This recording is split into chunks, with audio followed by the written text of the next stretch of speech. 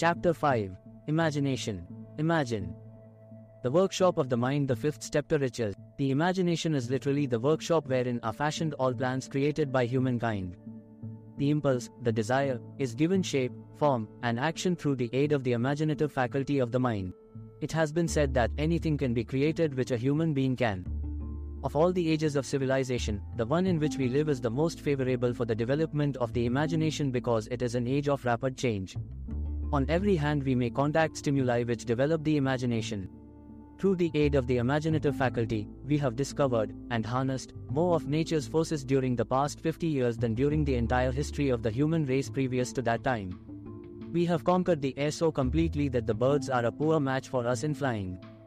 We have harnessed the electromagnetic spectrum and made it serve as a means of instantaneous communication with any part of the world. We have analyzed and weighed the sun at a distance of millions of miles and determined through the aid of imagination the elements of which it consists. We have discovered that our own brains are both a broadcasting and a receiving station for the vibration of thought, although we have only barely begun to understand this phenomenon with the aim of making practical use of this discovery. We have increased the speed of travel until we may now breakfast in New York and lunch in San Francisco. Our only limitation, within reason, lies in our development and use of our imagination. We have not yet reached the apex of development in the use of the imaginative faculty. We have merely discovered that we have an imagination, and have commenced to use it only in a very elementary way. Two forms of imagination. The imaginative faculty functions in two forms.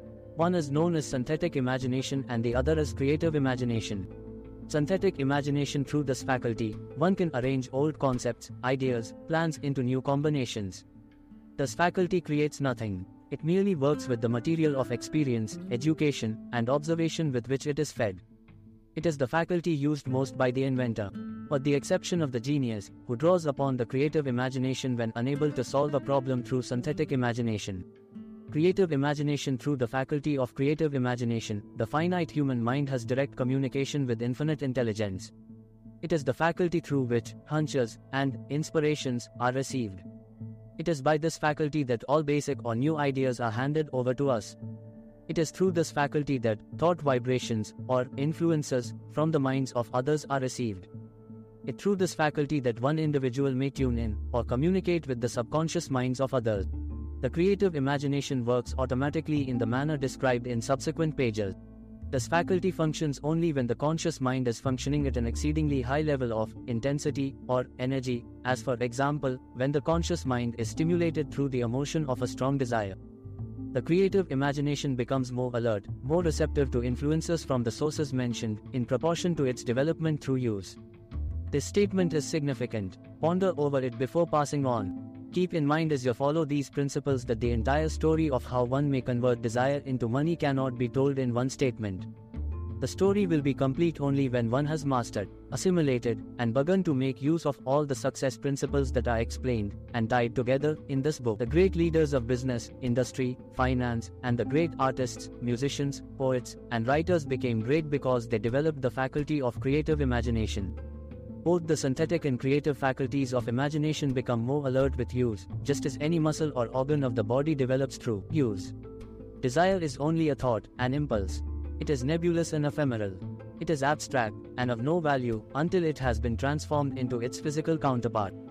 While the synthetic imagination is the one which will be used most frequently in the process of transforming the impulse of desire into money, you must keep in mind the fact that you may face circumstances and situations which demand the use of the creative imagination as well. Your imaginative faculty may have become weak through inaction. It can be revived and made alert through use. This faculty does not die, though it may become dormant through lack of use. Center your attention, for the time being, on developing the synthetic imagination because this is the faculty which you will use more often in the process of converting desire into money. Transforming the intangible impulse of desire into the tangible reality of money calls for the use of a plan or plans. These plans must be formed with the aid of the imagination, mainly synthetic imagination. Read this entire book through, then come back to this chapter and begin at once to put your imagination to work on building a plan or plans to transform your desire into money. Detailed instructions for building plans have been given in almost every chapter. Carry out the instructions best suited to your needs, and reduce your plan to writing if you have not already done so. The moment you complete this, you will have definitely given concrete form to the intangible desire. Read the preceding sentence once more. Read it aloud, very slowly, and as you do so, remember that the moment you reduce the statement of your desire and plan for its realization to writing, you have actually taken the first of a series of steps which will enable you to convert the thought into its physical counterpart. The earth on which you live, yourself, and every other material thing are the result of evolutionary change through which microscopic bits of matter have been organized and arranged in an orderly fashion. Moreover, and this statement is of stupendous importance, this earth, every one the billions of individual cells of your body, and every atom of matter began as an intangible form of energy. Desire is thought impulse. Thought impulses are forms of energy. When you begin with the thought impulse of desire to accumulate money or any other object of desire, you are drafting into your service the same stuff that nature used in creating this earth and every material form in the universe, including the body and brain in which the thought impulses function. As far as science has been able to determine, the entire universe consists of but two elements, matter and energy. Through the combination of energy and matter has been created everything which we can perceive, from the largest star which floats in the heavens down to and including ourselves. You are now engaged in the task of trying to profit by nature's method. You are, sincerely and earnestly, we hope, trying to adapt yourself to nature's laws by endeavoring to convert desire into its physical or monetary equivalent. You can do it. It has been done before. You can build a fortune through the aid of laws which are immutable. But first you must become familiar with these laws and learn to use them. Through repetition, and by approaching the description of these principles from every conceivable angle, I hope to reveal to you the secret through which every great fortune has been accumulated. Strange and paradoxical as it may seem, the secret is not a secret. Nature herself advertises it in the earth on which we live, the stars, the planets suspended within our view, in the elements above and around us, in every blade of grass, and in every form of life within our vision. Nature advertises the secret in the terms of biology, in the conversion of a tiny cell, so small that it may be lost on the point of a pin, into the human being now reading this line. The conversion of desire into its physical equivalent is certainly no more miraculous. Do not become discouraged if you do not fully comprehend all that has been stated. Unless you have long been a student of the mind, it is not to be expected that you will assimilate all that is in this chapter upon a first reading.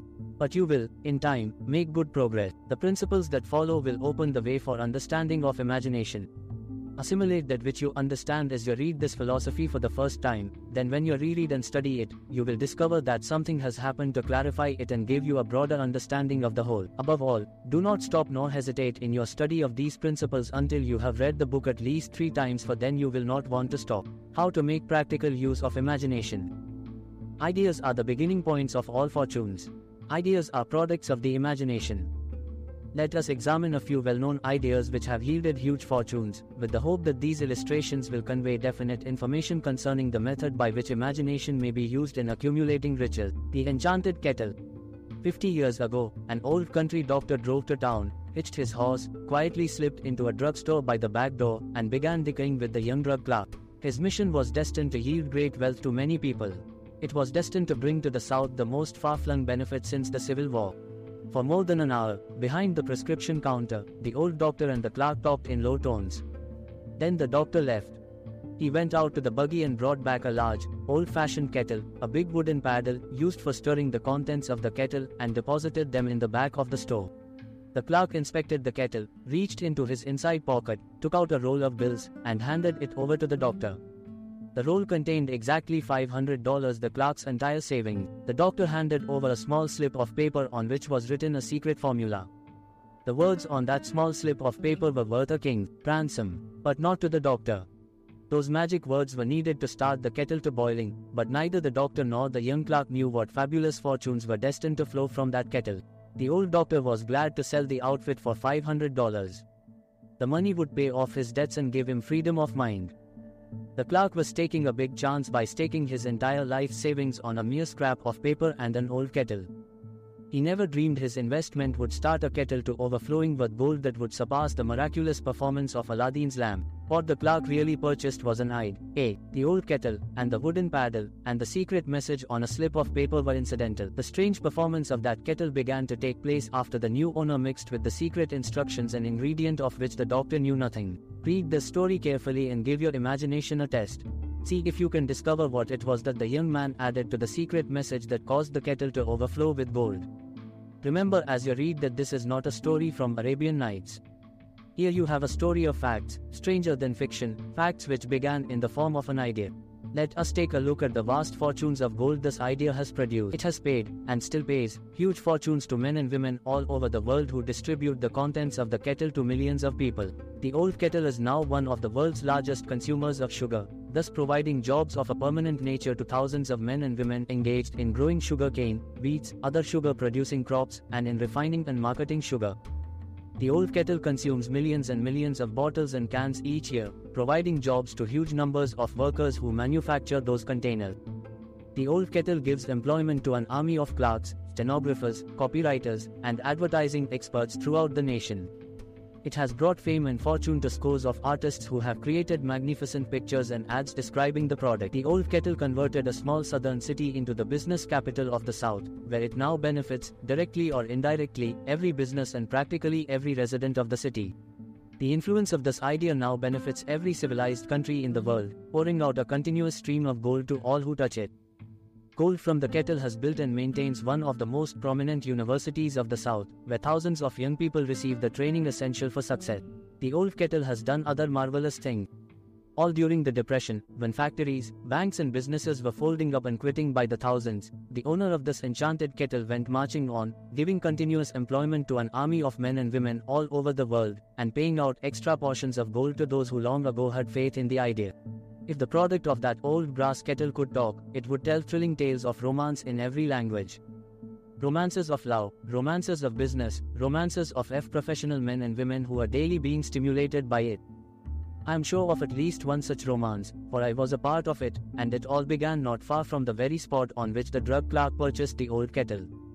It was here that I met my wife, and it was she who first told me of the enchanted kettle.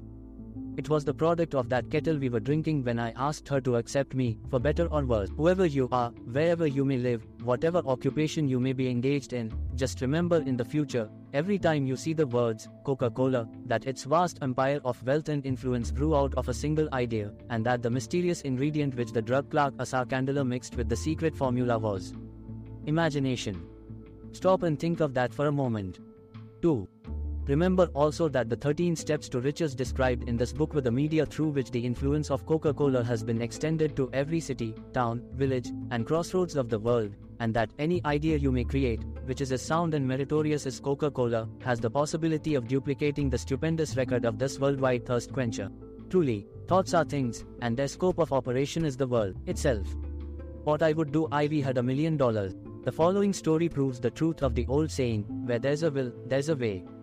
It was told to me by that beloved educator and clergyman, the late Frank W. Gonzalez, who began his preaching career in the Stockyards region of South Chicago. While drive Gonzalez was going through college, he observed many defects in our educational system, defects which he believed he could correct if he were the head of a college. His deepest desire was to become the head of an educational institution in which young men and women would be taught to learn by doing. He made up his mind to organize a new college in which he could carry out his ideas without being handicapped by orthodox methods of education. He needed $1 million to put the project across. Where was he to lay his hands on so large a sum of money? That was the question that absorbed most of this ambitious young preacher's thought, but he couldn't seem to make any progress. Every night he took that thought to bed with him. He got up with it in the morning. He took it with him everywhere he went. He turned it over and over in his mind until it became a consuming obsession with him. $1 million is a lot of money. He recognized that fact, but also recognized the truth that the only limitation is that which one sets up in one's own mind. Being a philosopher as well as a preacher, Dr. Gonzalez recognized, as do all who succeed in life, that definiteness of purpose is the starting point from which one must begin. He recognized, too, that definiteness of purpose takes on animation, life, and power when backed by a burning desire to translate that purpose into its material equivalent. He knew all these great truths, yet he did not know how to lay his hands on $1 million. The natural procedure would have been to give up and quit by saying, well, my idea is a good one, but I cannot do anything with it because I never can procure the necessary $1 million. That is exactly what the majority of people would have said, but it is not what drive Gonzalez said. What he said and what he did are so important that I now introduce him and let him speak for himself. One Saturday afternoon I sat in my room thinking of ways and means of raising the money to carry out my plans. For nearly 2 years I had been thinking, but I had done nothing but think. The time had come for action. I made up my mind, then and there, that I would get the necessary $1 million within a week. How? I was not concerned about that. The thing of importance was the decision to get the money within a specified time, and I want to tell you that the moment I reached a definite decision to get the money within a specified time, a strange feeling of assurance came over me such as I had never before experienced. Something inside me seemed to say, why didn't you reach that decision a long time ago? The money was waiting for you all the time. Things began to happen in a hurry. I called the newspapers and announced I would preach a sermon the following morning entitled, "What I Would Do If I Had $1 Million." I went to work on the sermon immediately, but I must tell you frankly the task was not difficult because I had been preparing that sermon for almost 2 years. The spirit back of it was a part of me. Long before midnight I had finished writing the sermon. I went to bed and slept with a feeling of confidence, for I could see myself already in possession of the $1 million. Next morning I arose early, went into the bathroom, read the sermon, then knelt on my knees and asked that my sermon might come to the attention of someone who would supply the needed money. While I was praying, I again had that feeling of assurance that the money would be forthcoming. In my excitement, I walked out without my sermon and did not discover the oversight until I was in my pulpit and about ready to begin delivering it. It was too late to go back for my notes, and what a blessing that I couldn't go back. Instead, my own subconscious mind yielded the material I needed. When I arose to begin my sermon, I closed my eyes and spoke with all my heart and soul my dreams. I not only talked to my audience, but I fancy I talked also to God. I told what I would do with $1 million if that amount were placed in my hand. I described the plan I had in mind for organizing a great educational institution where young people would learn to do practical things and at the same time develop their mind. When I had finished and sat down, a man slowly arose from his seat, about 3 rows from the rear, and made his way toward the pulpit. I wondered what he was going to do. He came into the pulpit, extended his hand, and said, "Reverend, I liked your sermon. I believe you can do everything you said you would if you had $1 million. To prove that I believe in you and your sermon, if you will come to my office tomorrow morning, I will give you the $1 million. My name is Philip D. Armour. 4. Young Gonzalez went to Mr. Armour's office and the $1 million was presented to him. With the money he founded the Armour Institute of Technology. That is more money than the majority of preachers ever see in an entire lifetime, yet the thought impulse back of the money was created in the young preacher's mind in a fraction of a minute. The necessary $1 million came as a result of an idea. Back of the idea was a desire which young Gonzalez had been nursing in his mind for almost 2 years. Observe this important fact: he got the money within 36 hours after he reached a definite decision in his own mind to get it and decided upon a definite plan for getting it. There was nothing new or unique about young Gonzalez's vague thinking about $1 million and weakly hoping for it. Others before him, and many since his time, have had similar thought, but there was something unique and different about the decision he reached on that memorable Saturday, when he put vagueness into the background and said definitely, "I will get that money within a week." God seems to throw himself on the side of people who know exactly what they want, if they are determined to get just that. Moreover, the principle through which Dr. Gonzalez got his $1 million is still alive. It is available to you. This universal law is as workable today as it was when the young preacher made use of it so successfully. This book describes, step by step, the 13 elements of this great law and suggests how they may be put to use. Observe that Asa Candler and Dr. Frank Gonzalez had one characteristic in common. Both knew the astounding truth that ideas can be transmuted into cash through the power of definite purpose, plus definite plan. If you are one of those who believe that hard work and honesty alone will bring riches, perish the thought. It is not true. Riches, when they come in huge quantities, are never the result of hard work. Riches come, if they come at all, in response to definite demands, based upon the application of definite principles, and not by chance or luck. Generally speaking, an idea is an impulse of thought that impels action by an appeal to the imagination. All master salespeople know that ideas can be sold where merchandise cannot. Ordinary salespeople do not know this, that is why they are ordinary. A publisher of books which sell for a few dollars made a discovery that should be worth much to publishers generally. He learned that many people buy titles and not contents of books. By merely changing the name of one book that was not moving, his sales on that book jumped upward more than 1 million copies. The inside of the book was not changed in any way. He merely ripped off the cover bearing the title that did not sell, and put on a new cover with a title that had box office value. That, as simple as it may seem, was an idea. It was imagination at work. There is no standard price on ideas. Creators of ideas make their own price and, if they are smart, get it. The movie industry created a whole flock of millionaires. Most of them were individuals who couldn't create ideas, but they had the imagination to recognize ideas when they saw them. Point 9. The story of practically every great fortune starts with the day when creator of ideas and a seller of ideas get together and work in harmony. Carnegie surrounded himself with people who could do all that he could not do, people who created ideas and people who put ideas into operation, and by so doing made himself and the others fabulously rich. Millions of people go through life hoping for favorable breaks.